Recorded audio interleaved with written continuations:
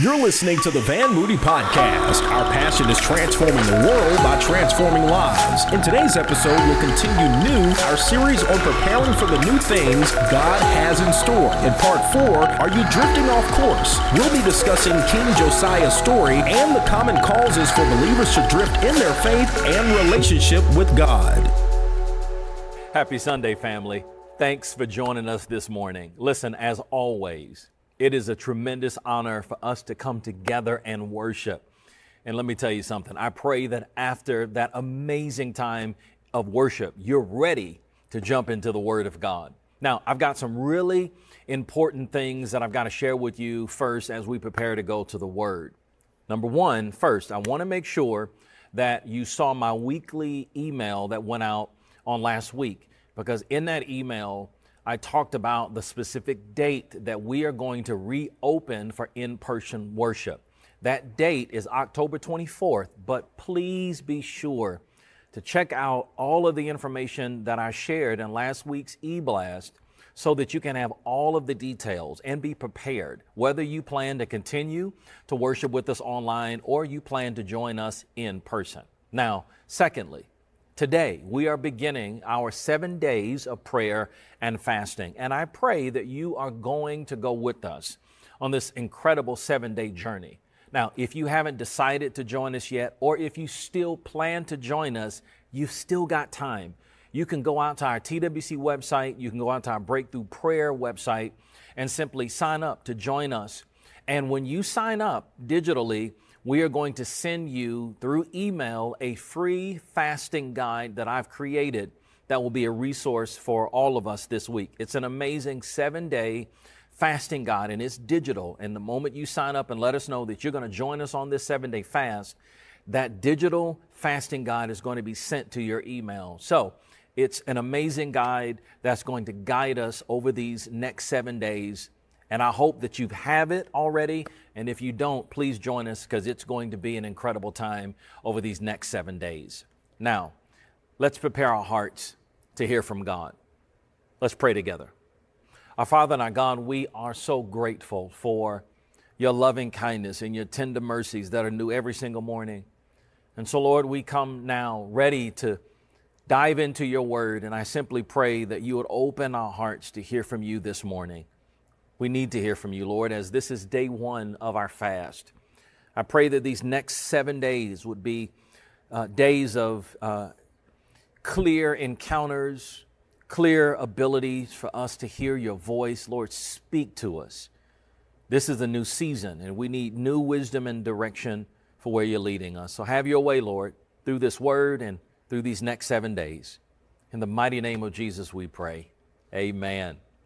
Well, amen.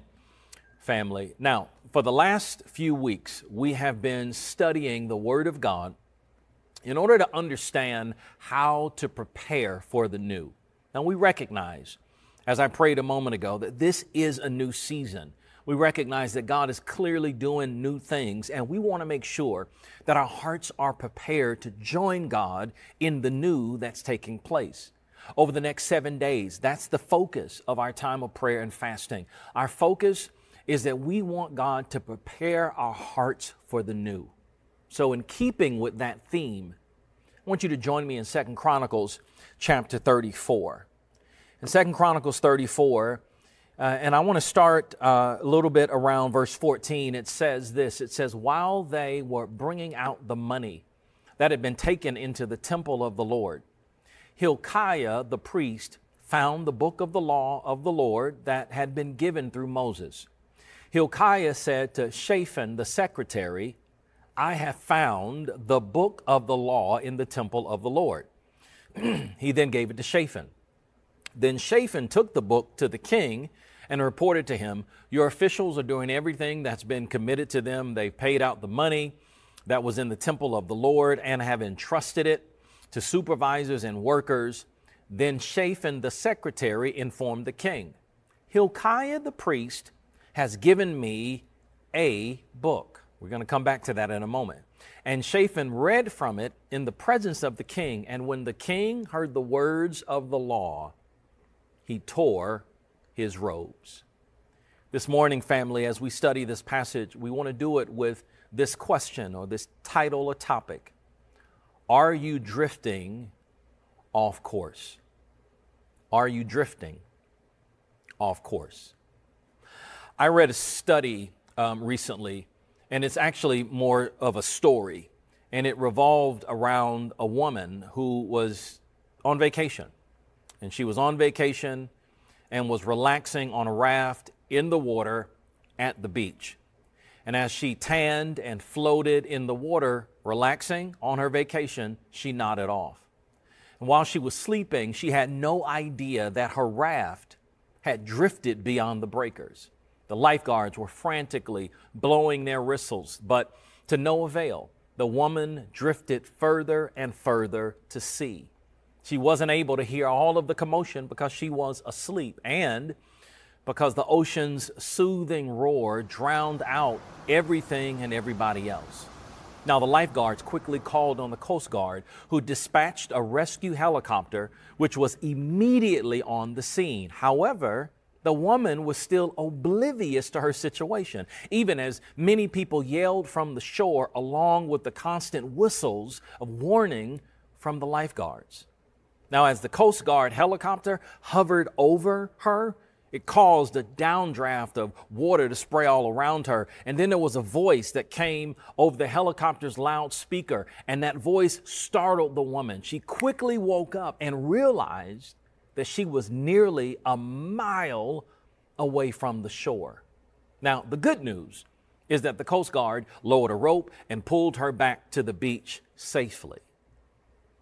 I also read another story recently about a large cargo vessel that drifted off course and unfortunately ran aground on some rocks.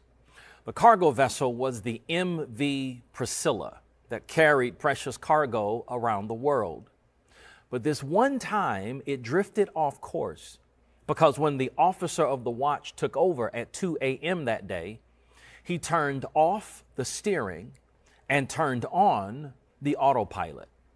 He then sat in the captain's chair and, get this, began watching music videos on his phone and then subsequently fell asleep. He woke up several hours later to find out that the ship had drifted so terribly off course that it subsequently ran aground. The point, family, in me sharing these stories with you is that I want you to recognize how easy it is to drift. You can be relaxed and drift. You can be distracted and drift. You can be asleep and drift. Truthfully, those three things describe what can so easily happen in our life when it comes to our relationship with God. It's so easy to get relaxed in your faith and think that you can just put your feet up, and you end up missing all of the warning signs because you're not even aware that you are drifting. It's easy to become busy and distracted by so many of the pressures of life that you don't even know that you're drifting. And so subsequently, you're getting ready to wreck your life and your faith. It's so easy to just fall asleep in your faith. In fact, that describes so many people right now. Some people are not awake. They're not excited. They're not living with expectation. They are literally sleepwalking in their relationship with God. This is the background and the context in which we find the nation of Israel in 2 Chronicles 34. And this is also so critical for us because the undeniable truth, family, is that we drift. But what's most important is that we recognize where and how we have drifted so that we can repent and then get back on track with God. That's a critical part of how we prepare our hearts for the new. You know, over these 7 days of prayer and fasting, we're going to be challenged to search our hearts and to even acknowledge, are we drifting or are we on course with God? Josiah was 8 years old when he became king. As a matter of fact, in verse 2 of 2 Chronicles 34, it says this. It says, he did what was right in the eyes of the Lord and followed the ways of his father David, not turning aside to the right or to the left. So, at an early age, Josiah began to walk with the Lord, but around the age of 20, he began to realize just how badly the nation of Israel had drifted from God. And in light of that, in this passage, family, there are a number of things that happened, and there are a number of things that Josiah did specifically to address the drift. These are the same things that will help us address the drift in our own lives or avoid drifting in the first place. The very first thing that Josiah did and that he instructs us to do is to tear down the idols. Number one, we've got to tear down the idols. Take a look at verse 3 of 2 Chronicles 34. In verse 3 it says, "In the 8th year of his reign, while he was still young, he began to seek the God of his father David." Now check this out. In his 12th year, he began to purge Judah and Jerusalem of high places, Asherah poles, and there it is, and idols. Under his direction, the altars of the Baals were torn down. He cut to pieces the incense altars that were above them and smashed the Asherah poles and the idols. These he broke to pieces and scattered over the graves of those who had sacrificed to them. He burned the bones of the priests on their altars, and so he purged Judah and Jerusalem. In the towns of Manasseh and Ephraim and Simeon, as far as Naphtali, and in the ruins around them, he tore down the altars, the Asherah poles, and crushed the idols to powder and cut to pieces all of the incense altars around or throughout Israel, is what one translation says. And then he went back to Jerusalem. Now, family, the first thing that Josiah begins to do is we see he begins to tear down the idols. The nation of Israel had drifted so far from God that they had idols and monuments and shrines built to those idols all over the land. The people were worshiping these idols. They were sacrificing to these idols. Their focus was these idols instead of God. And it's really easy in this contemporary context to only think of idols as some kind of old carven image or maybe something from Raiders of the Lost Ark. But family, what's important for us to understand is that an idol can be any person, place, thing, or idea that you focus on more than you focus on God. An idol can be any person, place, thing, or idea that you worship more than you worship God. An idol can be any person, place, thing, or idea that you hold on to tighter than you hold on to God. An idol can be any person, place, thing, or idea that you believe in more than you believe in God. This means your job can be an idol. Your marriage can be an idol.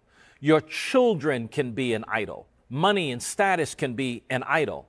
Politics and political rhetoric, even political channels or political ideologies can be an idol. Race can be an idol. What people think about you can be an idol. Social media can be an idol. Even gossip and lies can be an idol. Hurt can be an idol. And even the past can be an idol. See, the danger of idols, family, is not relegated to this ancient Old Testament story. Idols are just as dangerous now as they were back then, and they still cause us to drift from God. As a matter of fact, in Psalm 24, David says, "Who may ascend into the hill of the Lord, or who may stand in his holy place?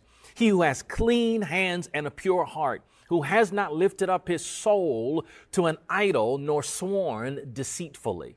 What David means here when he talks about the person who hasn't lifted up his soul to an idol, when he talks about the soul, David is referencing your mind, your will, and your emotions.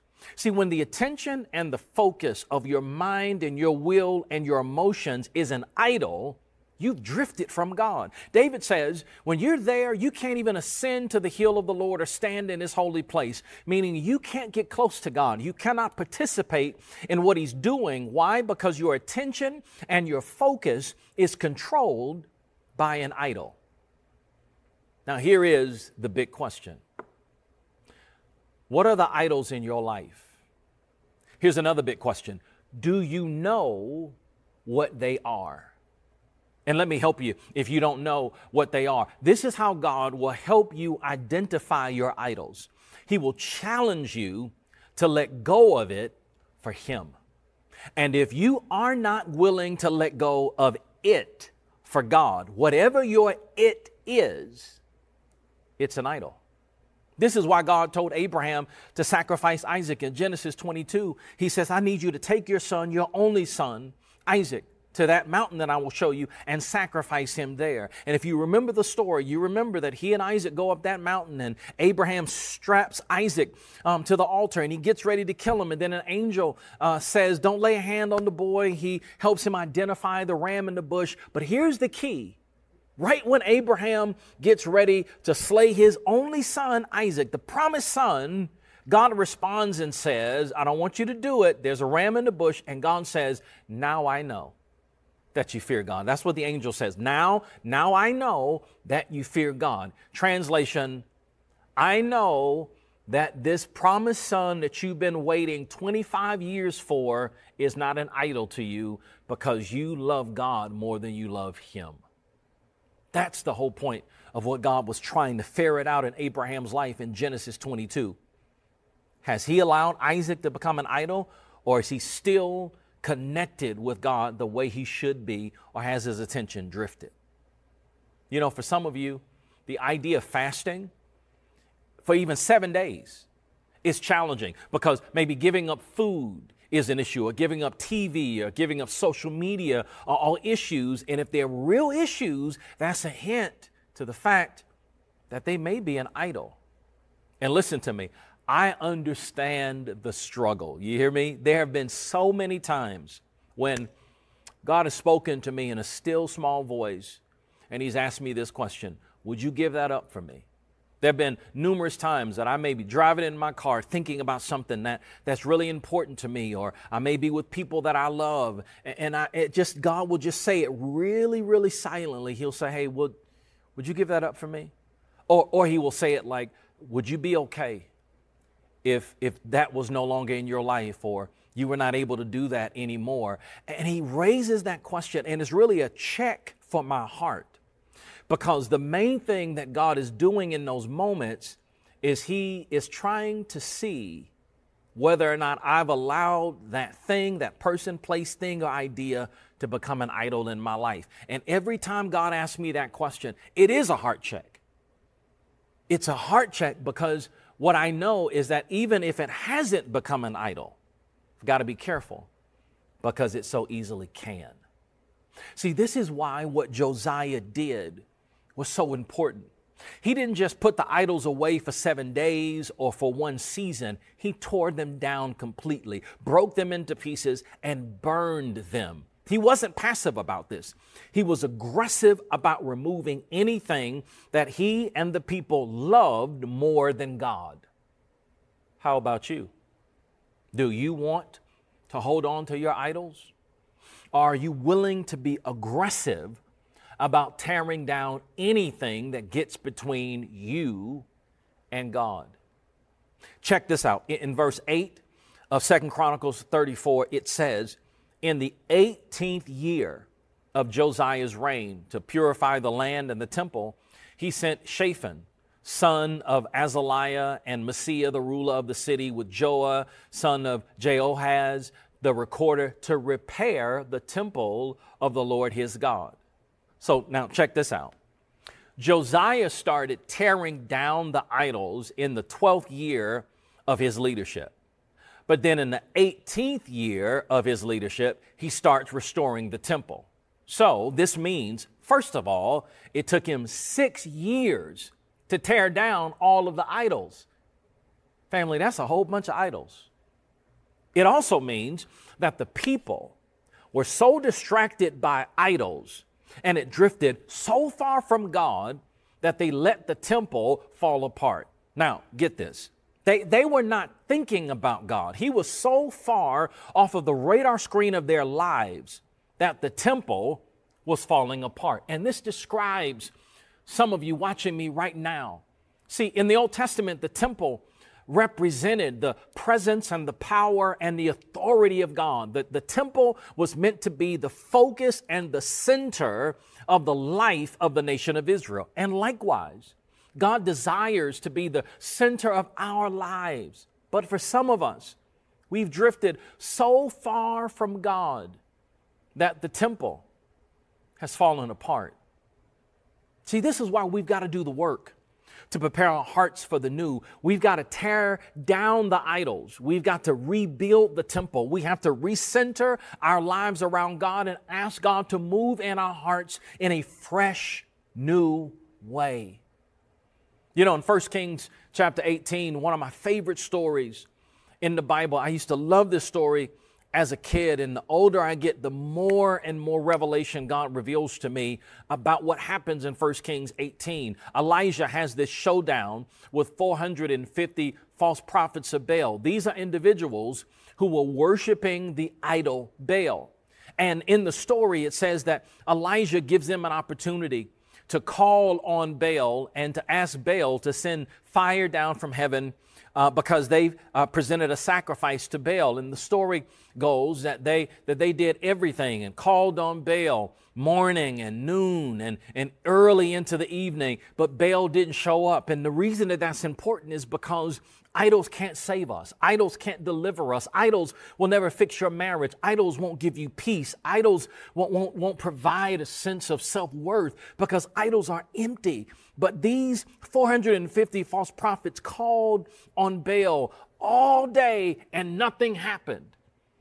And then after it was pretty obvious that their idol god Baal was not going to show up, the Bible says in 1 Kings 18 that Elijah gets ready to call on God. But here's what he does first.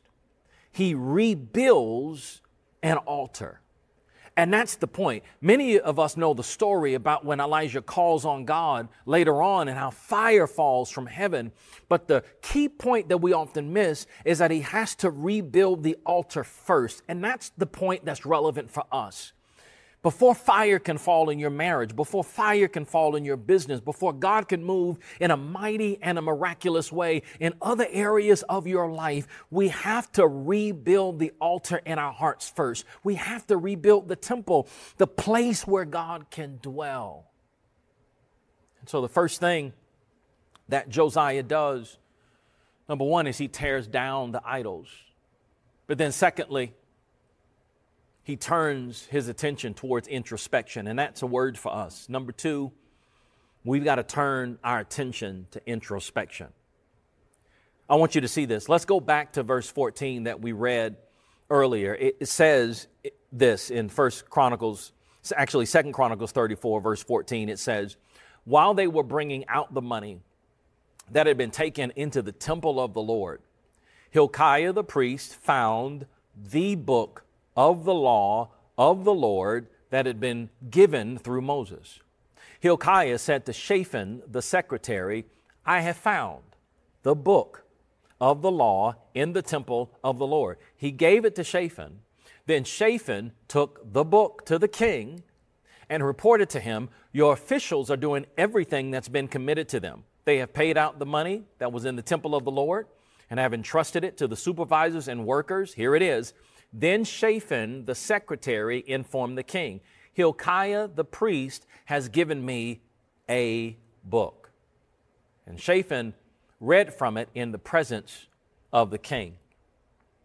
I want you to understand what's happening here. They are now in the midst of a rebuilding program. They are rebuilding the temple. They are engaged in this rebuilding project. And Shaphan, the secretary, shows up to give King Josiah a report on the building program. And then, as a kind of afterthought, he mentions that Hilkiah the priest found a book. Now, check this out.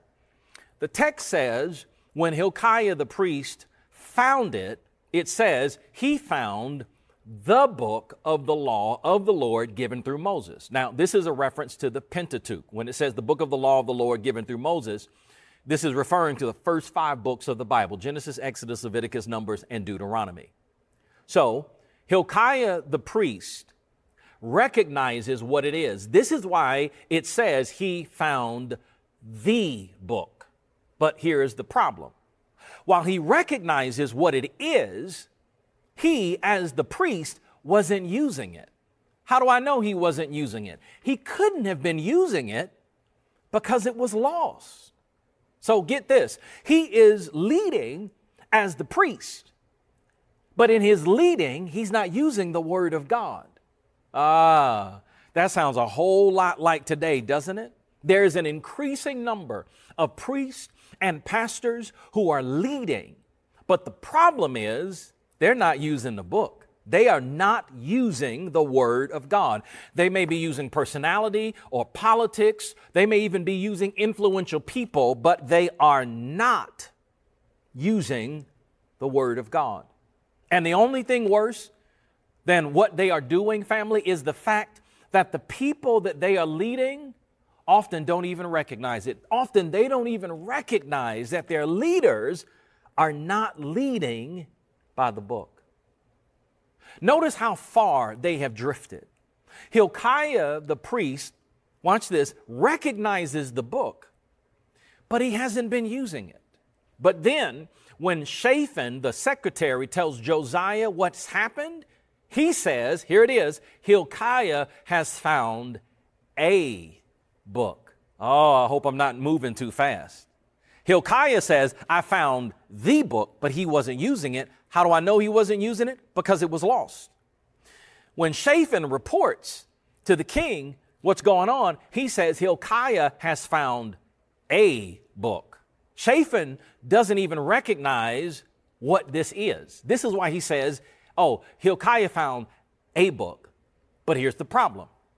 Shaphan is leading the rebuilding program. He is in charge, here it is, of rebuilding the temple of God, but he doesn't even recognize the word of God. Teach, Bishop, I'm trying. He is trying, family, to do a godly thing, but he is trying to do it his way.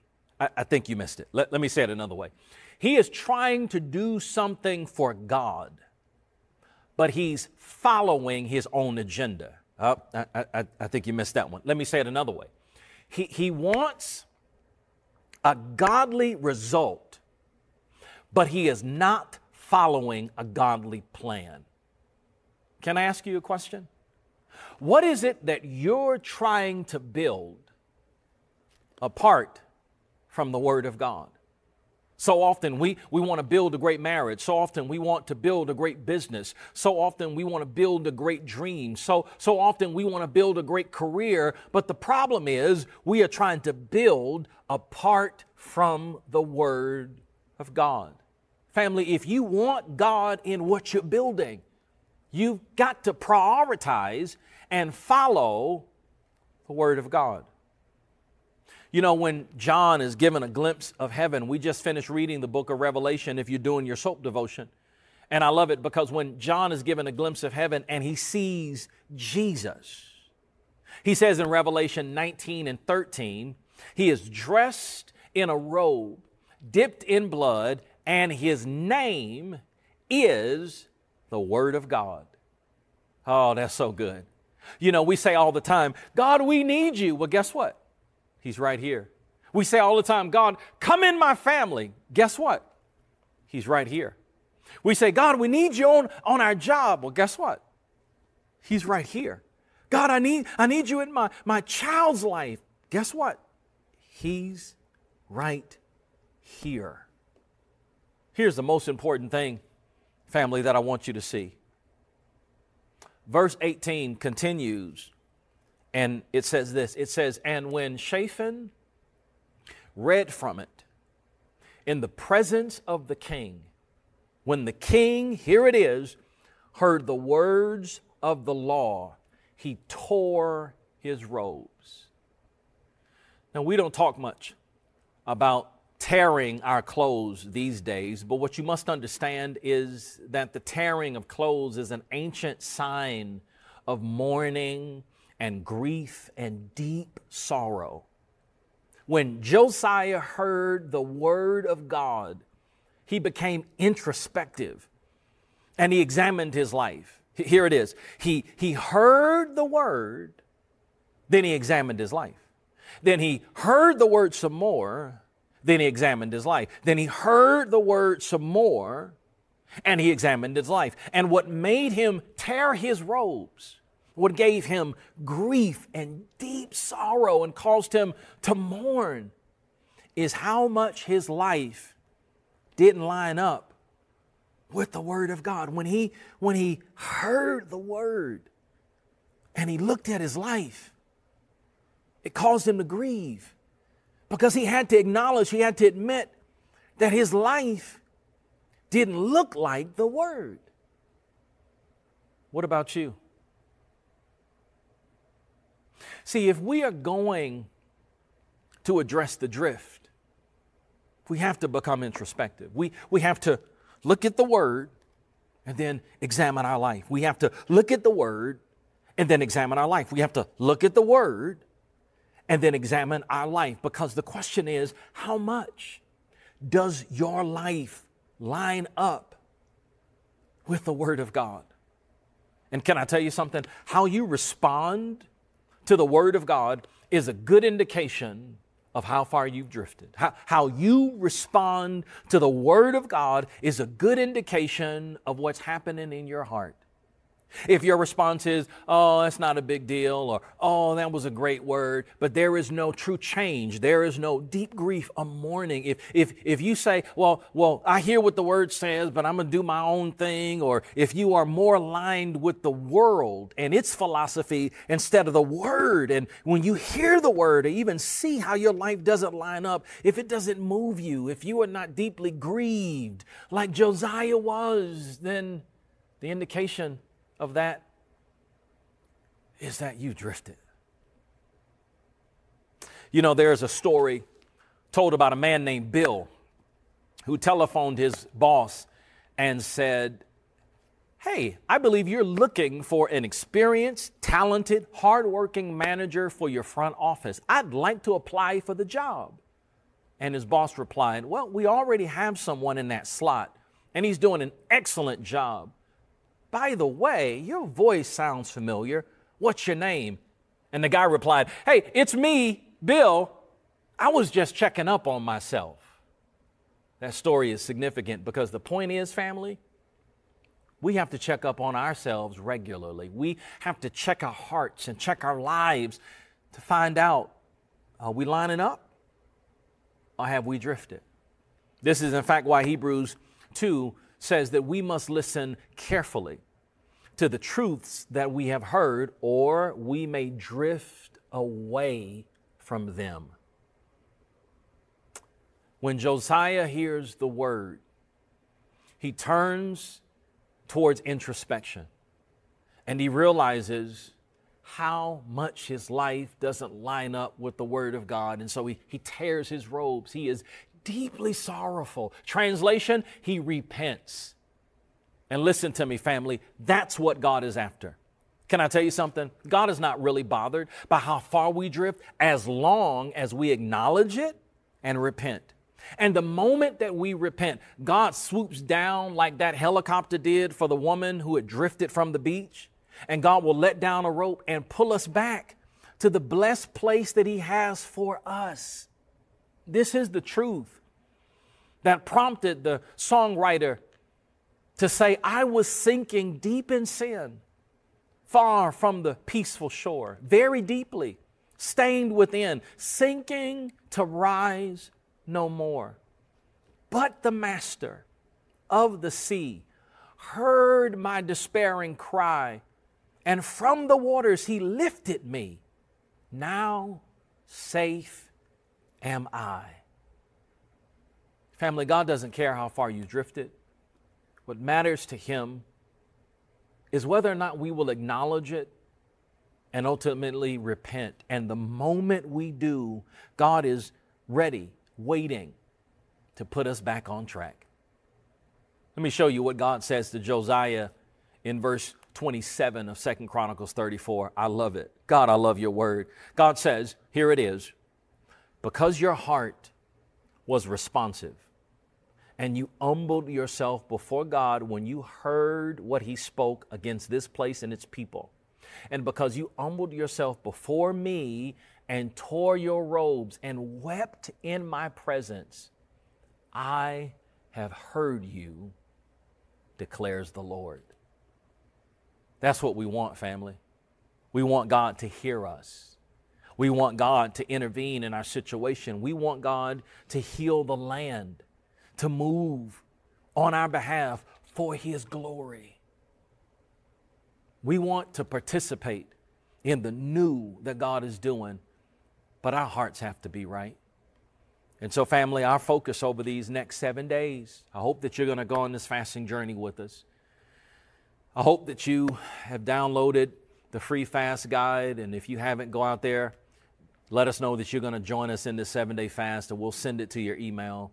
But our focus over the next 7 days is kind of like Josiah did. We're going to tear down the idols, and we're going to turn our attention towards introspection and say, God, make sure that I haven't drifted, and if I have, we're going to repent and say, Lord, we don't want to miss you in this season. We want to be connected to you and everything that you want to do in our land, in and around our communities, in our homes, in our jobs, in our families, and in our hearts. And you know, as I close, there are some of you who are watching me that the first step for you is to open your heart to the Lord. You've drifted. But you drifted largely because you don't know Jesus. And so I want to invite you right now in this moment. Our campus pastors in a moment will share with you your next steps, but I want to invite you in this moment, open your heart to the Lord. Let me tell you something. Doesn't matter how far you drifted. Doesn't matter who you are. Doesn't matter the mistakes you made. Salvation is a free gift. And Jesus is ready to not just draw you to Him. He will do that, but to put you on a path of purpose and fulfilling life. You got to open your heart to Him. There are some of you who have drifted because you don't have a church home. The COVID pandemic especially has made this category of people even worse. Maybe, being at home and being preoccupied with Netflix and everything else and getting out of the routine of being able to even go to church in a physical way has caused you to drift. Well, that's why the worship center is here, even through the power of technology. And there's so much more that we're working on to make sure that you can find God and engage in meaningful community. That's a part of what the church is called for, created for.